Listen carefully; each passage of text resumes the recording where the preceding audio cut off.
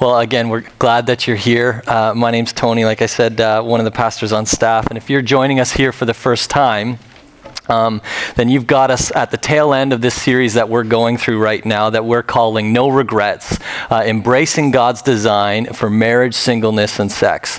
And one of the things that we've been saying from the very beginning of this series is that this isn't just a series for people who can look back on their relationship history and say, you know what, things have worked out pretty well. I don't really have any major regrets.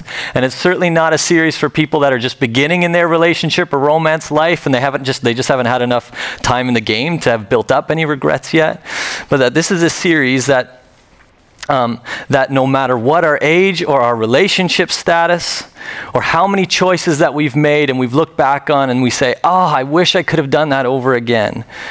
No matter what, that we believe that in God's eyes, as we've said many times in this series, that today is the most important day, right? Because we can't change the past and we don't know the future. And so we believe that as we learn to embrace God's design for our lives, for our relationships, and for our sexuality, that God has this way of reaching back even into our past, into the areas of hurt, into the choices that we made that we wish we could take over, and somehow bringing healing, bringing restoration, and even bringing good out of those things. And so we can say, even though there are things in my life that I wish I could do over, I have no regrets because God has been doing a greater work in all of this. And as I said, we're coming to the tail end of this series. There's only today and next Sunday before we're done. And over the last several weeks, we've been talking about marriage and singleness and sex inside marriage and sex outside of marriage. And today we're going to talk about this piece, or a piece to this whole puzzle, that I think in one way, we could easily go through this whole series and not talk about it and not even realize or not feel like we're missing anything. But in another sense, I think that what I want to discuss today is actually something that lies at the heart or lies underneath all of the struggle that we have in our relationship life. Whether we're single or married, whether we are single, married, or married again.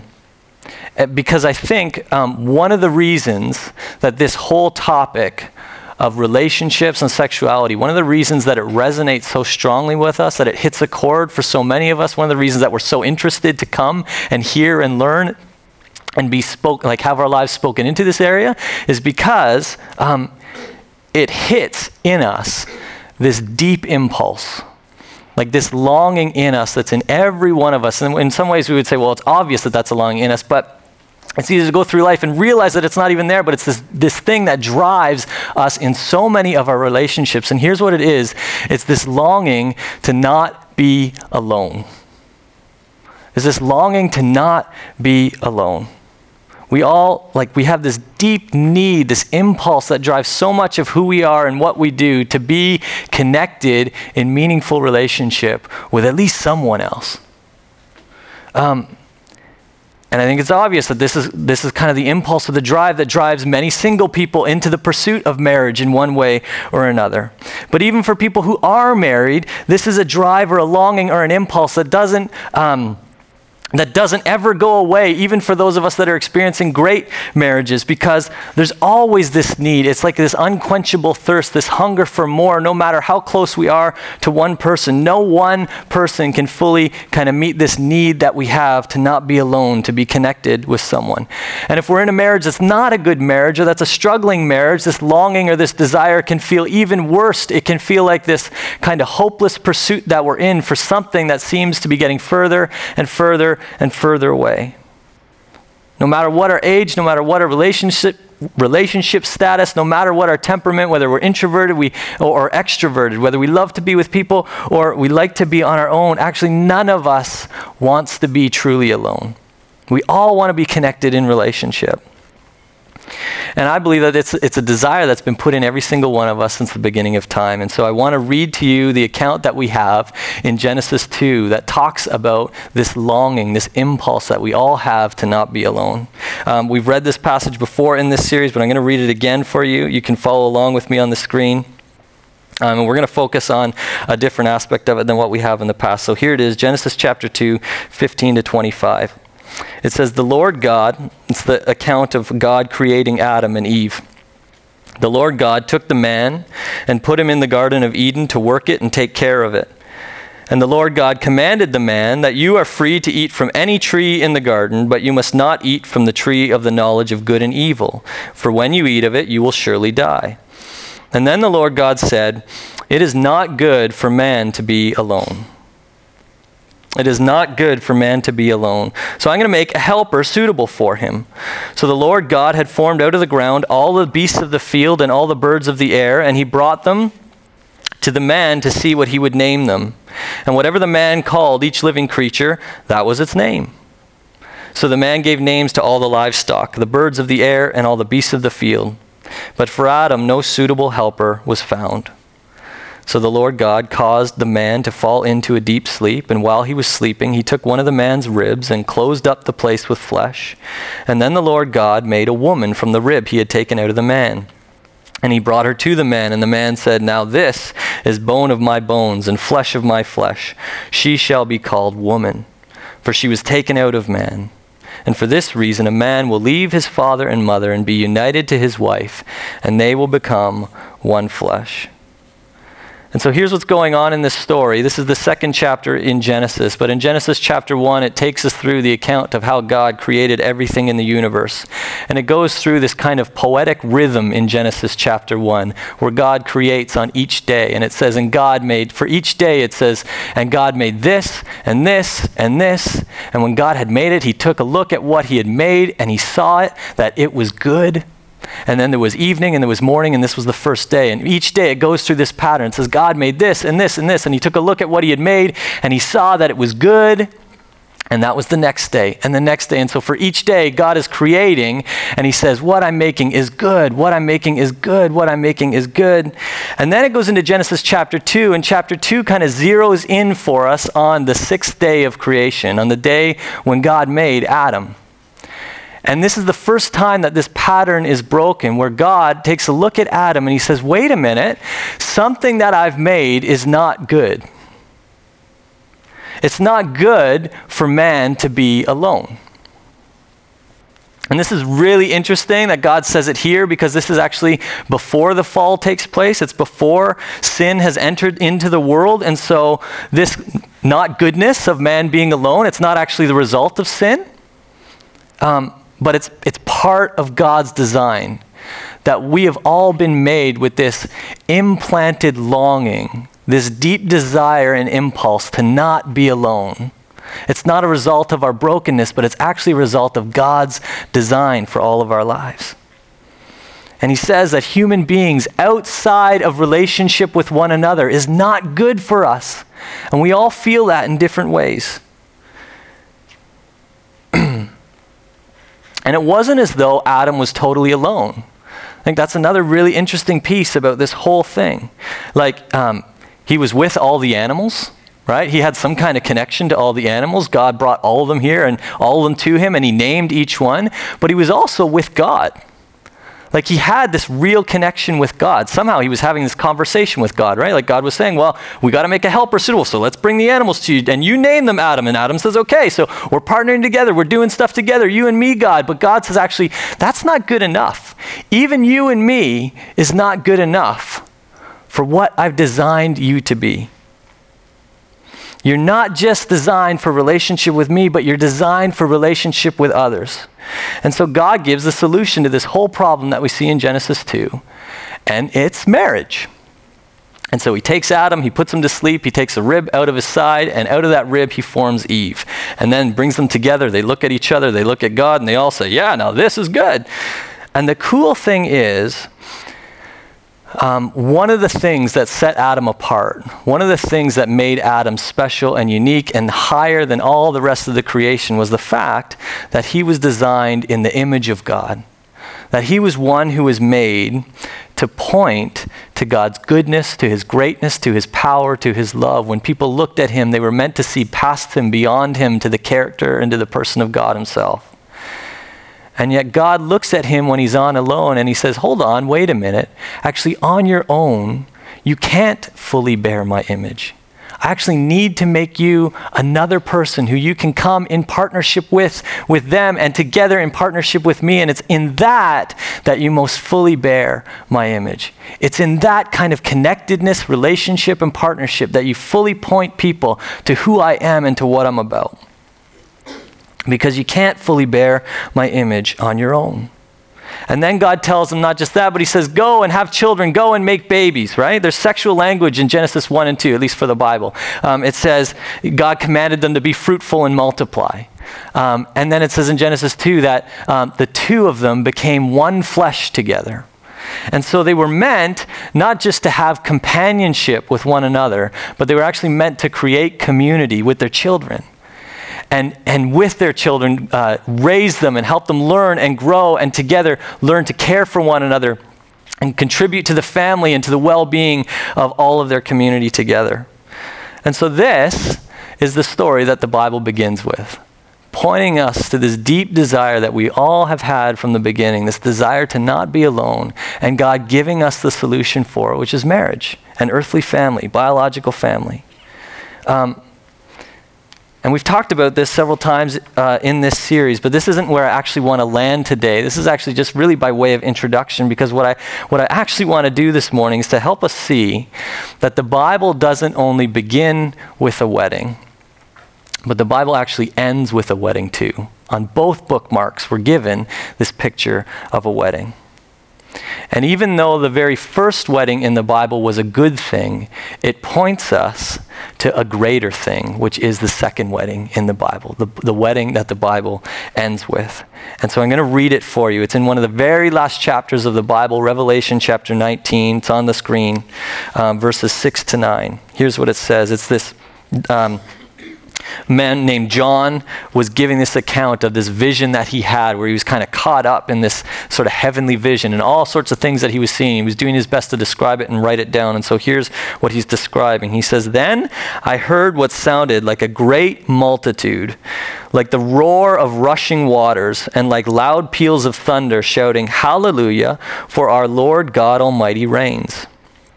Let us rejoice and be glad and give him glory, for the wedding of the Lamb has come, and his bride has made herself ready. Fine linen, bright and clean, was given to her to wear.'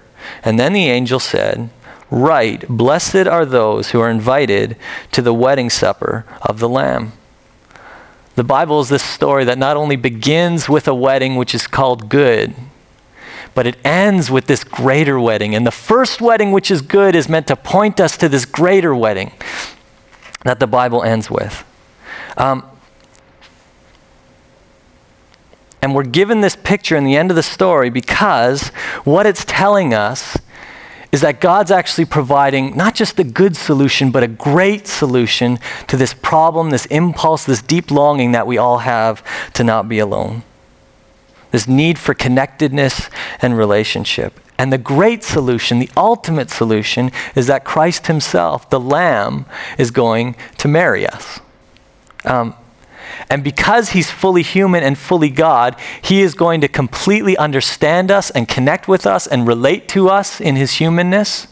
And because he's fully God, he is going to be able to completely connect us and enable us to experience all the love and the goodness and the power and the care of God himself. And it's going to be this complete union that involves both horizontal and vertical relationship, all wrapped up in our union with the one person of Christ. And because he's marrying us, it's not just a friendship, but that it's a marriage that we're actually invited into at the end of the story. He's actually telling us that I'm always going to be with you. I am never going to leave you. This problem of being alone, you will never have again. This longing that you have is going to be filled in your hearts forever. And so here we are at this point in the story between the first wedding and the second wedding.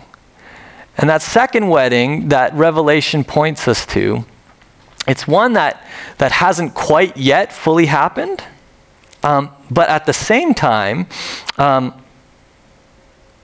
it has begun. It has begun. And we're meant to be experiencing this second wedding even now, whether we are single or whether we are married or whether we are single again. Because Jesus has come. We know that there's going to be a day where he comes more fully, and we're going to experience this full experience and this full connection with him in a way that none of us ever have. But we know that the wedding has already begun. The marriage has already begun. Why? Because Christ has already come. And he's done things that only a bridegroom does with his bride. Like, he has given himself completely for us. Right? In the cross, he died for us. He laid himself bare, and he gave himself completely for us, just as a bridegroom does for his bride. And more than that, in a very real way, he's actually consummated this wedding, because he's come into us with his Holy Spirit. And his Holy Spirit lives on us, and it's beginning to birth new life in us. And so though we're not yet experiencing this second wedding that the first wedding points to fully, we are meant to experience it in very real ways in the here and now. And it's meant to take more and more root in our lives and to shape all of the relationships that we have. And one of the reasons we know this even more is because the New Testament, throughout its letters, uses marriage language to describe who we are. And it's not talking about earthly marriage, it's talking about this second marriage that the Bible points to at the end. And it uses two terms in a number of different places to describe who we are, and I want to unpack them for us a little bit more this morning. It calls us the bride of Christ, and it calls us the body of Christ.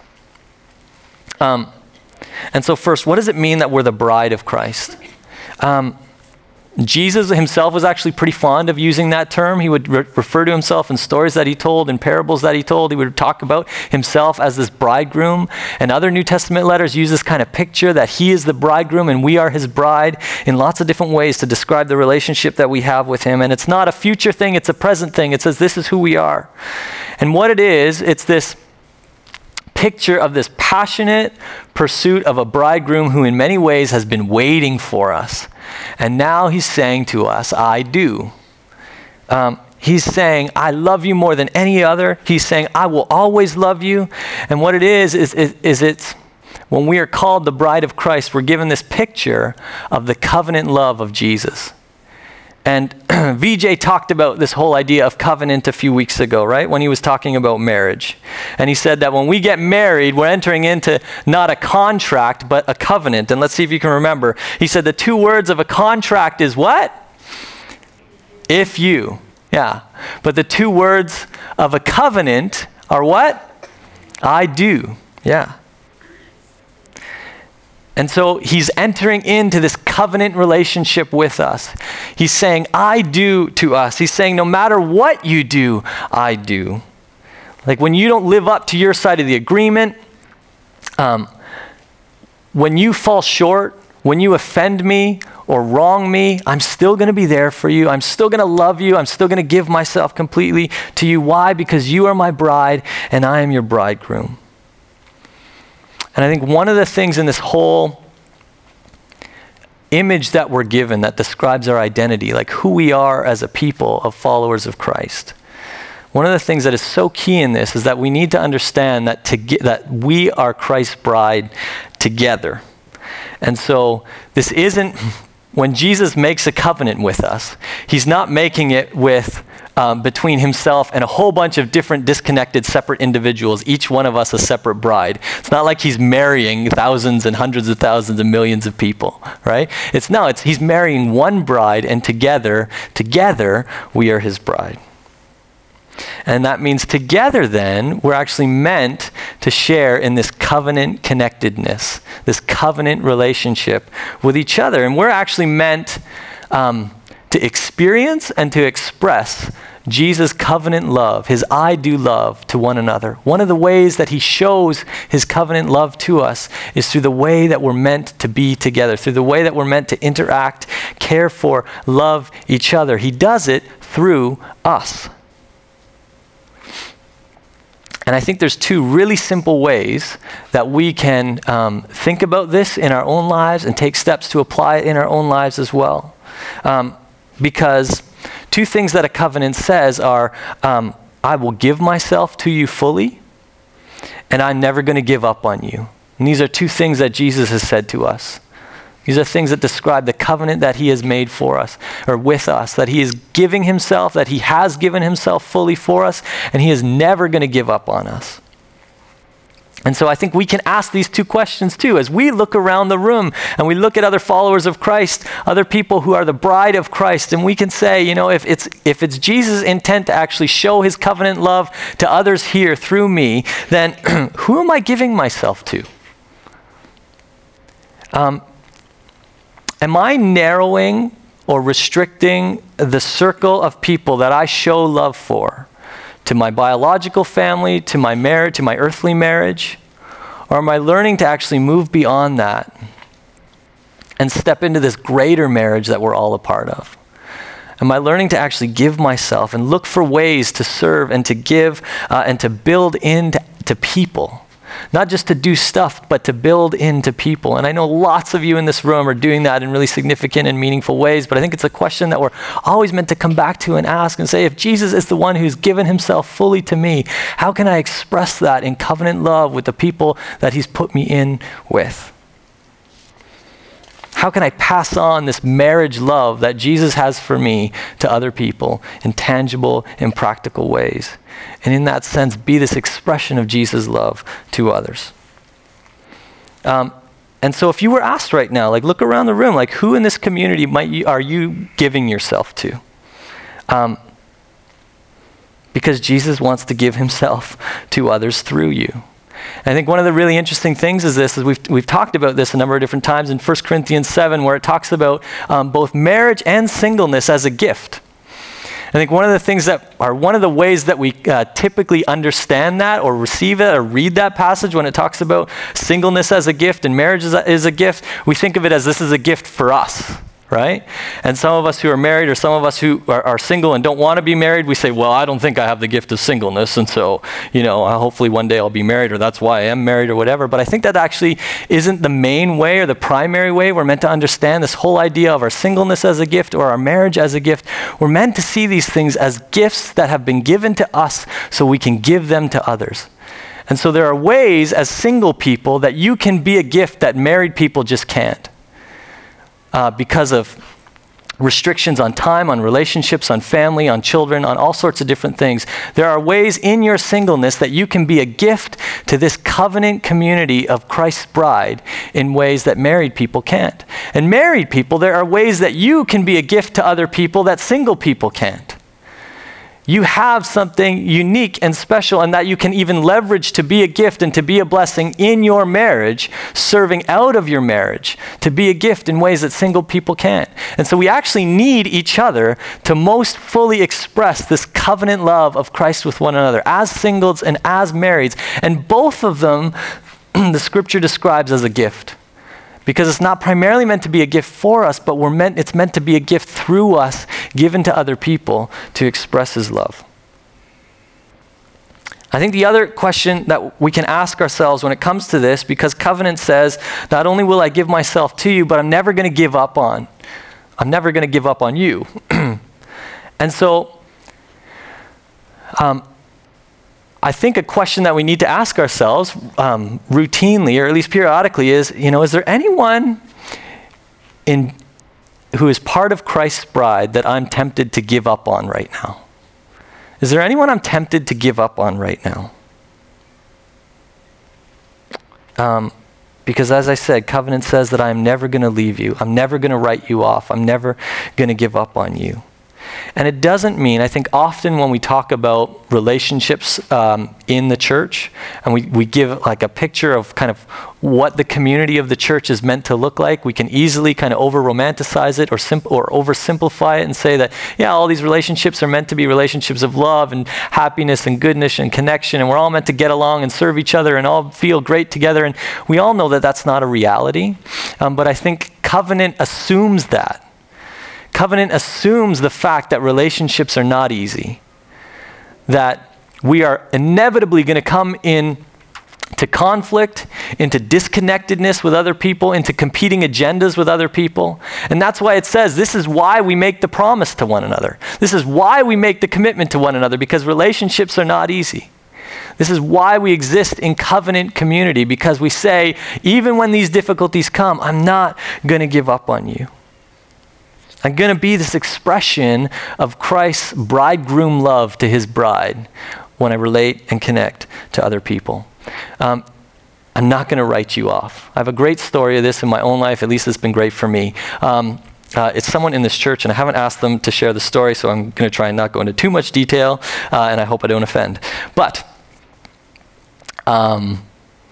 I think I'd been here for only about a year at this church, and someone came to me after the service and asked if I could pray for them. And they shared some of the things that were going on in their life, some of the struggles that they were having. And I remember praying for them. I prayed some of the things that they had shared directly. And I remember, I think it was Matthew chapter 18 that came to mind as I was praying for them. And it's this picture, this story of a person who was forgiven a large debt, and then they didn't forgive a smaller debt. And so it's the story of how we have been forgiven, and so we need to forgive others. And so I was praying that over this person. And I went away afterward and didn't really think anything of it. But this person came to me a few days later, and they said, you know what, Tony? Can I talk to you for a sec? When you prayed for me, that wasn't helpful at all. They were really open and direct about it. They said, actually, the truth is, you don't know me very well. You don't know the struggle that I've been going through with this. And when you prayed for me, it wasn't a helpful prayer at all. It wasn't one at all. And I was kind of taken aback by it. I'm like, whoa, I'm really sorry. I totally didn't mean to do that. I was trying to do my best in praying, and I was kind of reeling a little bit. But I remember going away from that conversation and reflecting on it and thinking, you know what? This person was absolutely right. The way that I prayed was actually more of a prayer of judgment on this person's life than it was a prayer of life, a prayer of mercy. And I would have left it at that. But a few days later, this person came back to me again. And they said, you know what, Tony? I don't feel like we've totally worked this out with each other. I feel like we need to talk about it some more. And so we talked about it some more, and they were just telling me about, I struggle with this too, and what does it mean for us to pray like words of life over other people and not words that kind of bring discouragement or death over other people? And so we talked about it more, and I said, you know what? You're absolutely right. I've been thinking about this more, and I'm really sorry. And I actually had the chance to say, hey, you know what? Can I pray for you again? And we kind of did a do-over. And I just felt like there was something in me anyways that totally switched. And the way that I look at this person now, I have so much respect for this person because they were attentive, they were listening to God, and they weren't willing to write me off. They weren't willing to say, it's just Tony, he's young and foolish and ignorant and whatever, and he doesn't know me, and so I'm just not going to go to him again. No, but they actually came in. They weren't willing to write me off. They came in and said, no, let's do this covenant thing together. Because we are the bride of Christ. He thinks we're worth it, and so we're meant to think each other are worth it. Not only are we called the bride of Christ, but we're also called the body of Christ. And when we look back at Genesis chapter 2, we're given this language, this body language, where it says Adam and Eve were given to one another, and the two of them became one flesh. Somehow in connecting with one another, both physically, emotionally, relationally, the two of them became one flesh. And it was together, as we talked about, it was actually together that the two of them most fully represented the image of God to the whole world. Not in isolation from one another, but together in partnership with one another and with God. But now, the New Testament gives us this language, and it says, you are the body of Christ. You have actually become one flesh with Christ. We are all part of his body together. We're not a whole bunch of separate, individual, disconnected bodies all attached to one head, but we are one body together with Christ as our head. And this is the greater thing that the first marriage points to. Because now it's a coming together of not just two people to become one, but it's a coming together of a whole community of people. Even larger than this community, a worldwide community of people who are actually called in together to become one with one another and with Christ. And this is the greater way that we display the image of God, no longer just through two people, a husband and a wife coming together, but now in this whole community of all sorts of different people, of different sizes and stripes and talents and shapes and desires and gifts. And it's together that as we live out this one fleshness, that we actually most fully display the character, the goodness, the patience, the kindness, the humility, the working together, the desire for the good of others of Christ. And so in doing this, we actually act as his physical presence in the world, as his body in the world. A lot of people say that the church is Jesus with skin on, right? We're meant to be this physical presence in the world. And so in that, we bear his image most fully. We can't bear the image of God very well as individuals. We do it better in marriages, but most fully we're meant to bear the image of God in community as Christ's body. And I think the other thing we need to get or understand about this whole idea is that one fleshness, being part of Christ's body, is this hugely intimate term, right? It's sexual language in Genesis, the two of them becoming one flesh. And so what does this mean that we become one flesh in this second marriage, in this greater marriage? Obviously, it doesn't mean that we get naked with each other. It doesn't mean that we get literally naked with Christ. But it does mean that we are meant to learn to expose ourselves relationally and emotionally, both to Christ but also to one another. It does mean that we're meant to have relationships outside and beyond our marriage relationship where we're actually, in a sense, undressing, revealing ourselves, our lives, being open and vulnerable about who we are.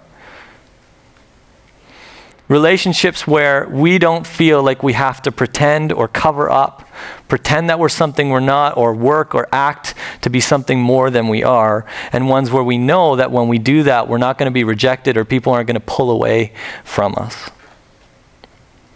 And I think there's a number of questions we can ask about this when we think of ourselves as being the body of Christ, when we think of ourselves together being part of this one flesh of Christ. Like, are there at least a few other people in this room? Are there at least a few other people in this church where you are learning, where I am learning to emotionally undress with? Where I'm learning to let down some of my defenses and just become vulnerable to people. And so a couple questions that we might ask in this. Is there anyone in this church, is there anyone in this community, part of this body, where you would be willing or where you have talked about things that are causing you fear, anxiety, or stress? Is there anyone in this community where you've shared any of that? Is there anyone in this community where you've talked about things in your life that are causing you pain right now, or things in your past that have caused you greatest pain? Is there anyone in your life in this community right now that you are willing to talk about things that you really think God is teaching you in your life right now? I think in order to do this, we have to go into an area of weakness, of vulnerability, of openness, of exposing ourselves. And many of you are in a home group, which I think is fantastic. But I know that there are some of you who have been journeying and walking along in your home group with people for 2 or 3 years now. And you haven't yet been able to do this. You haven't yet been able to drop your guard enough to be able to expose yourself. Or maybe you're just beginning to learn to do this. And why is that? I'm not saying this to kind of come down hard on anyone, but I am saying this to say, we need to think of ourselves on both sides of this coin, on both sharers but also listeners. What does it mean for us to be one flesh with other people, to expose ourselves and to be willing to put ourselves in this place of vulnerability? And then when someone else does that for us, what does it mean for us to respond in a way that is not going to cause shame or embarrassment or push that person away? And I would say, like, if this is you, if you're someone that doesn't know how to do this or hasn't done this, like, what is it that's keeping you from allowing yourself to be exposed?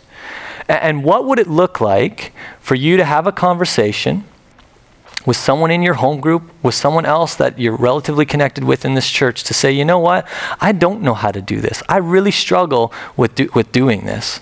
And I don't know what I need to do, or I don't know what about our group needs to change to do this, but let's figure out and work through this together so that we can actually get to this place where we can learn to expose ourselves in a little bit more of a real way. We need to figure this out together. And it's not easy, but here's what I know. Vulnerability almost always leads to intimacy. it almost always draws people closer rather than pushing people away. Not always, there's always risk in it, no question. But I know, at least from my own experience, that, for example, in our home group, this whole thing that we do with sharing our stories, almost every person in our home group who shared their story has actually taken a risk in sharing something significant about their life. Shared something that they don't share with most people. And they haven't shared with many people, but they took a risk and were willing to share that. They were willing to expose themselves in a very personal way. And every time it happened, it has brought our home group closer and closer and closer and closer. And this is a group of people that we all love to be with now because people have been willing to take that risk and to expose themselves in different ways. We're part of the body of Christ. We're part of this one fleshness, which is the greater thing that the first one fleshness points to. Because marriage is a good thing, but it was always given to us to point to this greater thing, to point to our ultimate union, our ultimate marriage with Christ, because he is the ultimate one. We become his bride. We become one flesh with him in his body. And all of us, whether we're married or single, we're all invited into this whole second marriage. And as we are, we experience the way that it has always been intended from God from the beginning, this whole idea of we are no longer alone. It's not good for man to be alone. And in Christ, we're given this promise and this experience that in him, we don't have to be alone anymore. And he solves that problem for us, not only through this whole new relationship this way, but this completely new identity that we have this way, this completely new connectedness that we have this way, no longer with just one person, but now with a whole community of people. And so what are a couple ways that we can respond to this? I just have a couple simple next steps that maybe you can take home and apply in some meaningful way over the next week. Here's two suggestions for you. One is do a face-to-face with someone. If we're the body of Christ, it means that we're one flesh, right? I've just kind of unpacked that, talked about that. And so what I would say is sit down face-to-face across the table at a coffee shop, invite them over to your home, wherever, do a face-to-face where you actually have a conversation where you're willing to expose something about yourself. Not just for the sake of doing it, obviously, but to say that, no, in doing this, we actually believe that this has to be a community where we practice this because it's not easy. It doesn't come natural for most of us. And so how can I actually take a risk and step into a relationship in a way where I'm practicing this openness and vulnerability with someone else? And ideally, we're meant to be a community that this should be the safest community for us to practice this in. Because if we are the body of Christ, if we are the bride of Christ, we don't respond to other people's vulnerability with judgment, with condemnation, with pushing people away. What we do is we respond with patience, with love, with grace, with acceptance, because that's how Jesus responds to us. And so practice it. Do a face-to-face with someone. Another option could be try a shoulder-to-shoulder with someone because we are the bride of Christ. Right? And so we're meant to give ourselves as this gift to other people in all sorts of different ways. And so what I would say is don't do it alone. Do it shoulder to shoulder with someone else. Grab a friend and find a way to give yourselves to someone in a meaningful, practical way. I think it can look like lots of different things. Maybe you're not serving in any significant way in this church, and there's lots of opportunities to serve in ministry to help with kids or with youth or with things behind the scenes or with things that are going on midweek. There's all sorts of things to be able to do. And so maybe this is something that you can say, you know what? I want to give myself more fully to this community. I'm not going to do it alone. I'm going to bring a friend and we're going to do this shoulder to shoulder together. Maybe it means right after the service. Maybe there's someone that you see here this morning that you don't know very well, or that maybe they're here for the first time. And so take a friend, go shoulder to shoulder, and introduce yourself to someone new. Welcome them in. Display and give yourselves as this gift of Christ's love to someone else. Or maybe do it with a friend and invite someone else for dinner. Like invite a few people over to get dinner and maybe share the preparing of the meal together if you're not a great host. Or maybe you are a good host, you're just not a good cook. And so invite someone else to cook the food for you, and you come and you can host the meal and you can have some people over and be this expression of giving yourselves to someone else in some practical way. These are just a couple ways to respond, but they're all ways to live out the fact that marriage is a good thing, but it points us to a greater thing. And whether we're single or whether we're married, in one sense, we can all say that we're on our second marriage.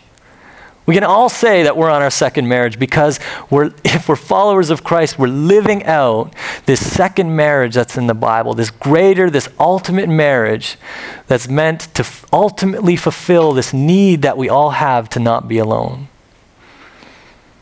As we wrestle through this whole topic of marriage and singleness and sex and how do we figure out who we are and our identity and how to navigate through these things, this is meant to be the foundational piece that undergirds all the rest. That Christ is for us our bridegroom and we are his bride. That Christ is for us the head of his body and we are his body. And we're meant to display that, to experience that, to express that with one another. Let me pray for us.